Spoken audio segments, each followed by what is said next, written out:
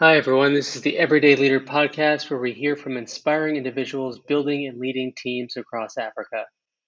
Today, I speak with Mercy Ojwang Kinyua, the Director of Operations at OkHi Smart Addressing.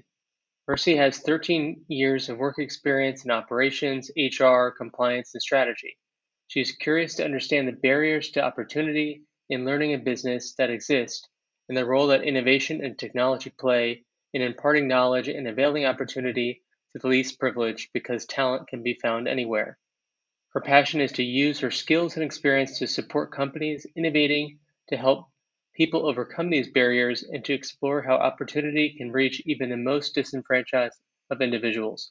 Her desire is to also work with companies that disrupt the spaces they are in. Welcome, Mercy. It's great to have you on today and to hear from you about your experience working across a number of really interesting companies in Kenya that are doing really inspiring work, not only in Kenya, but across the region, and to hear from you about the various challenges you faced. So, welcome to the show. Thanks, Chris, for having me. So I want to start by taking us back a bit. Of course, we'll get to your time at Arifu and OkHi Smart Addressing where you're at now. But I wanted to step back and hear a little bit more about your leadership origin story. What was one of the early leadership experiences that you had, and how did that shape how you lead today? That would have to be a couple of, like about 9 years now ago, where I joined this company as an engagement manager, but ended up managing the HR and administrative function. So I had about four people reporting to me, and some of them were indirectly. This was very unexpected because I thought I was going in to do a certain role, but ended up doing additional roles because that was what the company needed at that time. My entrance into leadership at this point was really difficult because one of the things that I noted is that I was used to being a worker, right? I was not used to getting results or not able to think like a leader because I did not know how to do or to be a leader, right? It was difficult, but I think one of the im- most important things that I learned, in addition to knowing what kind of leader I wanted to be, is that I learned a lot about what kind of leader I do not want to be, which to me is equally as powerful, right? I definitely learned that I do not want to be a leader that does not take feedback because feedback is how each and every one of us grows. I struggled with influencing people to work towards a certain goal and would get really frustrated when things that I'm responsible for would not work. So, this was partly because I did not have the leadership mindset or even the training to be able to think how to lead. Another thing I knew that I never wanted to do is to double in micromanagement and this is something that I did because worker mentality that I had and the frustrations of not being able to deliver effectively were really getting to me. But I got over this fast. Micromanagement is just a serious waste of both my time and the person's time and energy. Doesn't help grow the person. So obviously, I learned all this the hard way because I was experiencing them, and I remember the frustrations that I was going through. So those lessons, was it that you were making those mistakes yourself, or you were seeing those being done by other leaders around you? So for most part, I made this mistake. The micromanagement, I learned it from someone else and employed it. So we were one big and happy family because I was being micromanaged. I was micromanaging other people.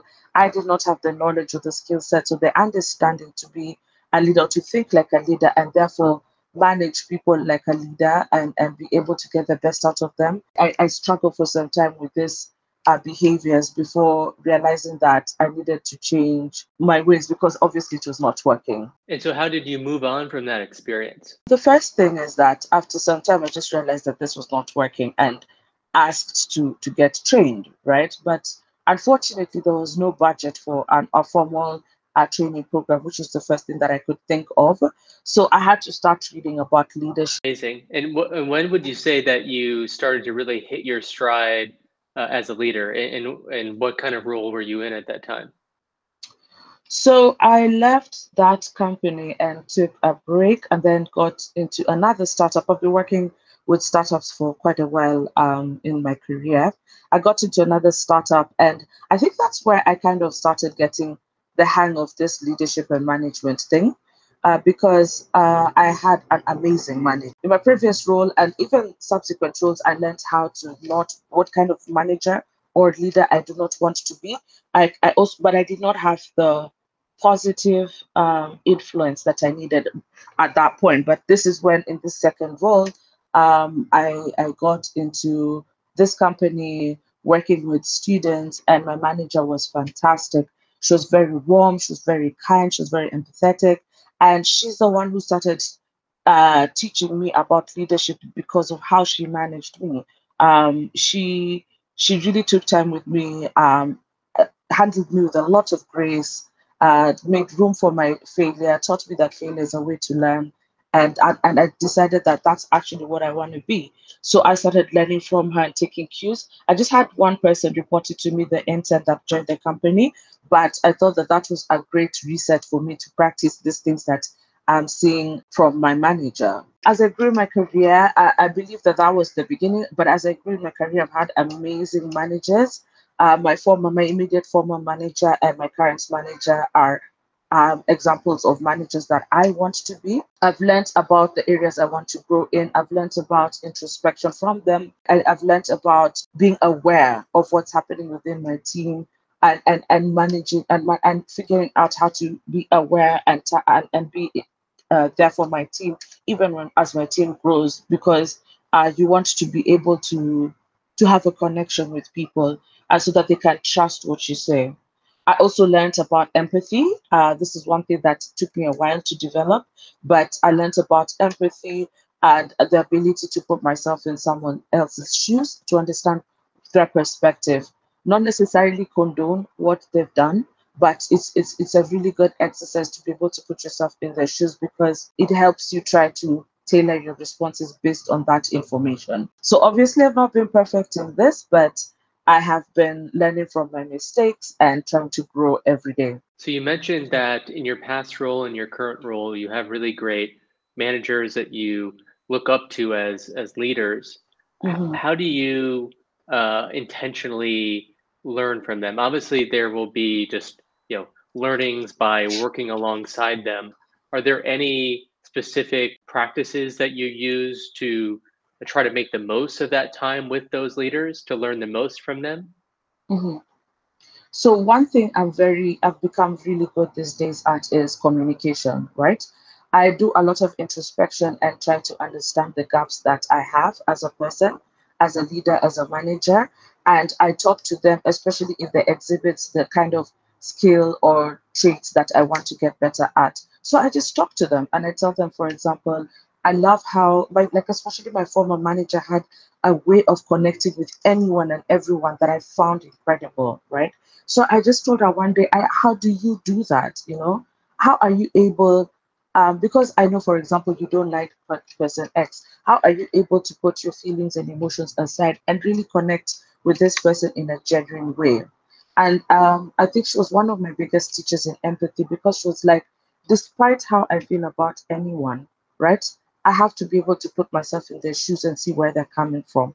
That enables me to connect with this person no matter how I feel about them. And I found that really powerful, right? So I found that the easiest way for me is to just talk about the struggles I'm having, the gaps, and just ensure that I have a relationship with this manager, so that I'm able to be vulnerable in front of them, and they in turn can take on the role of a coach or mentor and help me grow in those spaces. And also, you had worked, it looks like, at Arifu for over 4 years. Mhm, What about working for a company for a number of years helps build your management muscle further? Are there advantages of being at a company for a relatively extended period of time when it comes mhm. to that? I think so, because one, the role I joined the company in was relatively junior. Then I grew up the ranks. I think being able to grow in a company, and then also being able to have new colleagues join in, so encountering different kinds of people has allowed me to be able to develop the management muscle further, right? Um, Going through the changes in the company also kind of gives you real life opportunities to learn and adjust your management accordingly. So I had people who I got along with like a house on fire. There are people who I struggled to connect with, but I still had to work with them or manage them. And every day is an exercise in figuring that out. So staying in this company for a while definitely gave me more opportunities to do this and to see what has been working and what is not, and how maybe what has been working is not going to work right now with this new person. So obviously, you've learned a lot from the beginning and you quickly picked up on the things that you didn't want to do or be like as a manager. What are some things that you're still kind of working on as a leader when it comes to managing teams and managing operations? But I've been lucky to be in teams that I mostly get along with, right? People who I work with really well and have great manager and report relationships with. So one of the struggles with having great relationships like that is that you have to remember that you're a manager, especially when they're not meeting expectations. So having to separate your relationship and this situation is and not make it personal is probably one of the hardest. I'm a kind of manager who likes building relationships because I find that in the long run, it's easier to work with someone when you have a relationship with them. But obviously, this can be a little bit tricky when they're not performing and they're struggling, and sometimes you have to be tough and bring in discipline, right? Or if they're not meeting expectations and you want to step in and you feel like micromanaging, right? Because this person's not delivering, your KPIs are on at risk at this point in time, and this person is really struggling for whatever reason, right? So I know sometimes I have to be careful to be able to fight the impulse to micromanage someone because it's just not worth my time. I've done this before. I've learned the hard way, and I know that it will only end in frustration. So definitely have to keep on fighting that, despite the fact that um, things are burning. So I have to figure out a way to really educate this person and upskill them really fast to be able to do what they're supposed to do, right? Another challenge I think about managing other people that I've experienced and still deal with is when you have personality clashes. I tend to think that my personality is a bit big, right? And when I meet someone whose personality is as big as mine and we don't get along, it's a recipe for clashing down the road at one point. One thing that I've had to learn over and over again that is that I have to be the bigger person because I'm the leader, and I have to.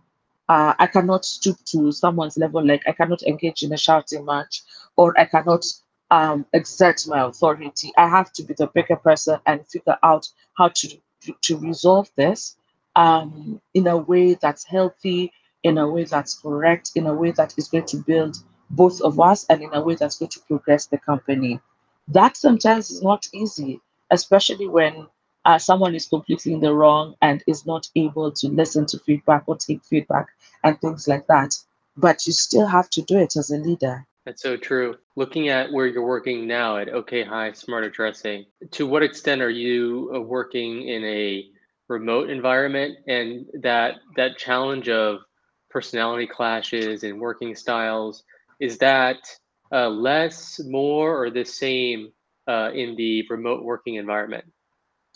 So at OkHi, we are fully remote. I have actually met only two of my colleagues so far in person, but have a lot of touch points. One thing that we try to do, and they're still trying to figure this out, is how to ensure that we over communicate, right? I think over communication helps in the remote workspace to kind of smoothen things and try to minimize issues. My experience with clashes and personality clashes was not affected by remote work because even as I think about just my working at a refu, working at OkHi, I've had personality clashes despite being remote, yeah, and I tend to think that this is because of lack of clear communication. So at OkHi, I make sure that I try to communicate. We all try to really over communicate and just put everything in the open. In fact, in the office, we have a rule where we try as much as possible not to use private messaging. We try and post anything and everything in public channels so that anyone and everyone is aware of what's been discussed or what's happening, right? Within reason, obviously. There's some things that should not and cannot be posted on public channels and should be left for private conversations. But for most part, anything related to work has to be posted there. This is just to ensure that everyone is aware of what's going on. There's absolute transparency and there's a minimal chance of clashes because of not being aware of things and stuff like that. Yeah, transparency as a default is definitely a Mm. solid practice, and I've seen it being increasingly commonly used. So, big fan of that. Can you tell us a bit more about OkHi Smart Addressing and what you're doing for them, what your day-to-day role is? So OkHi is a smart addressing system that enables 4 billion people without an address to be connected. So OkHi makes it easy for people and businesses to verify their addresses, which will enable them to prove who they are and get access to finance. That's the summary of the company, right? So I am the director of operations and I oversee the operations, admin, and HR functions. So my role connects me to our mission because I work to ensure that we're operational in the countries we're in and keeps the lights on from an admin perspective, as well as look for and retain amazing talent to work with us. Yeah. So obviously, I don't do this on my own.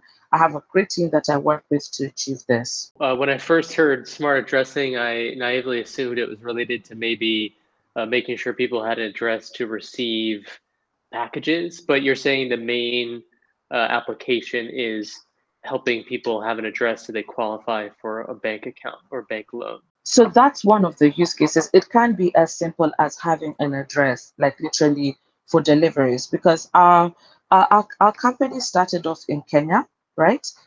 Where there was a lot of deliveries that was done in Kenya. OkHi partnered with companies like KFC, Uber, and Jumia to be able to support their deliveries products, right? Where the like the border riders would have the OkHi address, yeah, and it would they have the accurate address with the GPS and a photo from the customers, and be able to verify this information using the smartphone data and be able to help their agents navigate without getting lost because they would have the exact location and photographic address information to help them get to where they are. But that's just one use case, right? We opted to move to Nigeria, right, in last year, and actually I came in and helped set up the operations in Nigeria to and we kind of pivoted here because we moved from collecting addresses through mobility businesses such as Jumia, right, to verifying addresses for financial services companies in Nigeria. We found that this was the best approach because we could be able to build our address database faster by providing digital address verification for financial services. So a slight shift from what we were doing in Kenya, and we feel that this is the best approach for the company so that we can grow our database as much as possible so that actually people can use it for different use cases. That's really exciting, and I see OkHi Smart Addressing as among kind of this next generation of companies coming out of places like East Africa and that are really moving forward using Mhm. technology to solve some of these challenges in emerging markets. What I was curious about, you said that you oversee operations and also hiring, if I understood you right. There's these technology solutions, but they still require boots on the ground, at least initially, to some extent. How do you make sure that you have enough team members to actually grow the business while not making it so team heavy? I've been in OkHi for I think 7 months now, and one of the things that I find incredible about OkHi is the ability to stay lean.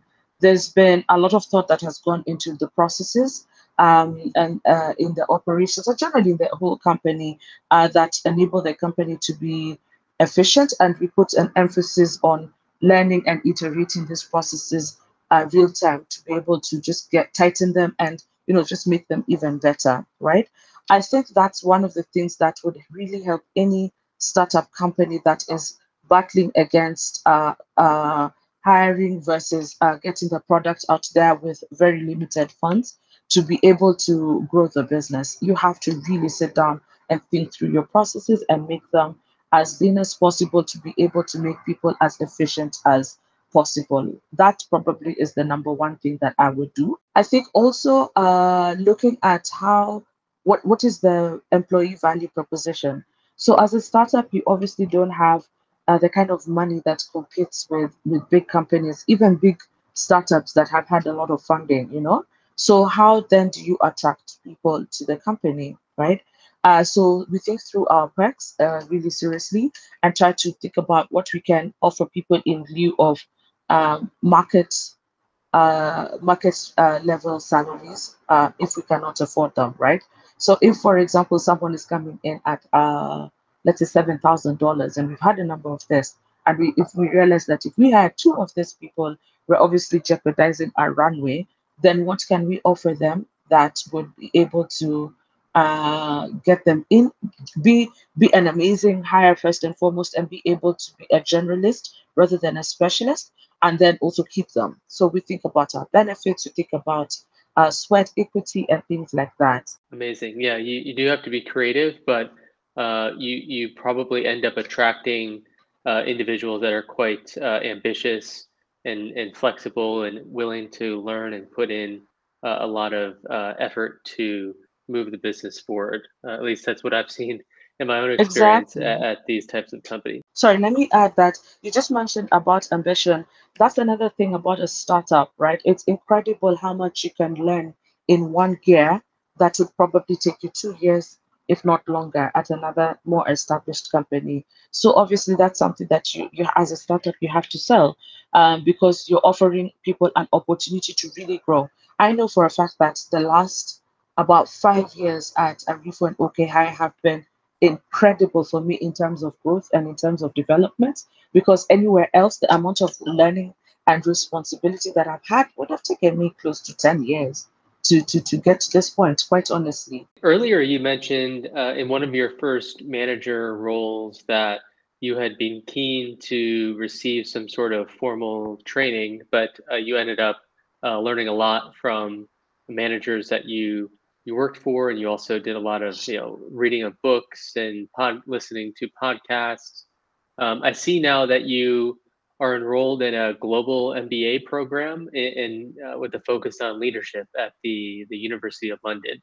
Is this still ongoing? And what was the factors that went into pursuing that? I've done small certifications since I finished my undergraduate in project management, and then also just done different courses in leadership, in management, and in soft skills from various places like Coursera, Udemy, LinkedIn, and so on and so forth. But I felt the need to learn how to run a business. So I'm looking to grow in the operations space and see myself one day as the COO of a company, right? And not just a company, a small company. I hope to grow into a role that into a COO role that manages different regions, different territories, and stuff like that. And one of the things that I noted is that I need to strengthen my foundation, my education, right? Which is why I ended up doing the MBA. So the MBA is giving me a lot of business knowledge. This MBA is hard, but very interesting.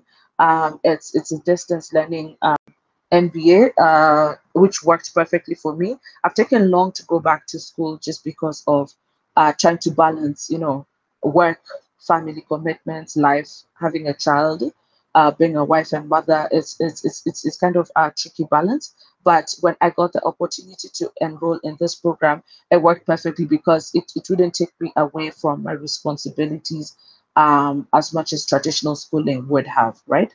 So this MBA is giving me really strong business knowledge that is really applicable. I actually apply a lot that I learn every day to the workspace, and then also giving me the understanding of leadership as a study. So we go back and understand like management theories, leadership theories, how this study has grown over the years, to how it's applied today to the challenges that it faces, and also allows me to learn more, to just self reflect and introspect about what kind of leader I am, what has made me grow to where I am, what are the gaps that I see in my leadership, how do I grow, what are the potential challenges a leader such as myself can face, what are the as they call them, the shadows that leadership can cast, and how do I avoid casting these shadows and living on the in the light as a moral leader. So it's really interesting. And I think the best part is that it's really practical because I see these challenges every day. And I think it's also really helpful for me because as a director of operations, this is like I've had my responsibilities have stepped up, and so need to start thinking really strategically. Really need to constantly think from a leadership, like manager of managers kind of uh, standpoint, which is really important. And I feel like this MBA helps me become even better in that from that perspective.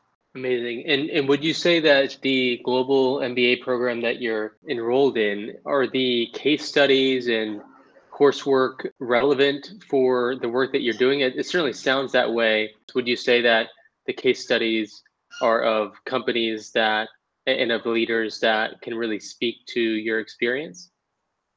I think so. Probably the only criticism I'd have of the NBA so far is that I wish there were a lot more African scenarios and examples, because I find that it's a bit wanting from that point of view. But if I put that aside and look at the examples on the case studies we're dealing with, our engagement with our lecturers and how they drive conversations around global situations and help us connect the theory we've learned to global situations. I think for me, it's been incredible. I also one thing that I should be clear about is that I do not have a business background. I studied international relations, and actually my dream was one day to be a diplomat, right? And I'd completely defined my path in a different way, but had a switch to get into the business world, which has been equally fascinating for me. So for me, this MBA is serving two purposes. One, giving me that basic business knowledge so that I can be able to think uh, in terms of business and understand businesses, understand how to grow them, how to run them, how to manage them. But also being able to apply these theories to what's happening today and see how these theories are still applicable to date. Amazing. Glad to hear that it's been such a good experience for you. And just as we wrap, given all the exposure you've had with some of the companies you worked for, your MBA, some of your other pursuits, have you noticed any trends that are being underappreciated or overlooked from your perspective? One of the things that especially working for a remote team, whether you like it or not, you have to be deliverable driven and not time driven. I find that after talking to many people who went remote when the pandemic happened, and hearing the experience about how their management styles evolved, or if they did at all, I found that that's one of the things that people are really struggling, right? Um, you have to really switch your mindset to being deliverable driven and not time driven, because being time driven, I had a manager who actually believed that if you clock in at 8 o'clock and leave at 5 o'clock, he's fine with that, right? It doesn't matter what work was being done at that time. And I knew people who used to use that opportunity to look for jobs, because they're there at 8 and left at 5 and will do very little. So definitely, people have to be deliverable driven. You have to realize that in this remote world, in this type of COVID, you cannot monitor people's behavior, and neither should you. I mean, you're paying people who are knowledge workers, right? So managers have to adjust the outlook to holding people accountable to deliverables, and really driving this culture of I really don't care where you are at this time. What I care about is what you do and how you do it, and if you do it on time, right? Then another thing I find incredible, and it's so surprising to me, maybe because I've been in environments that really drives growth mindset. I get surprised that other people don't think like this. But one thing I find really incredible is how people do not appreciate failure, right?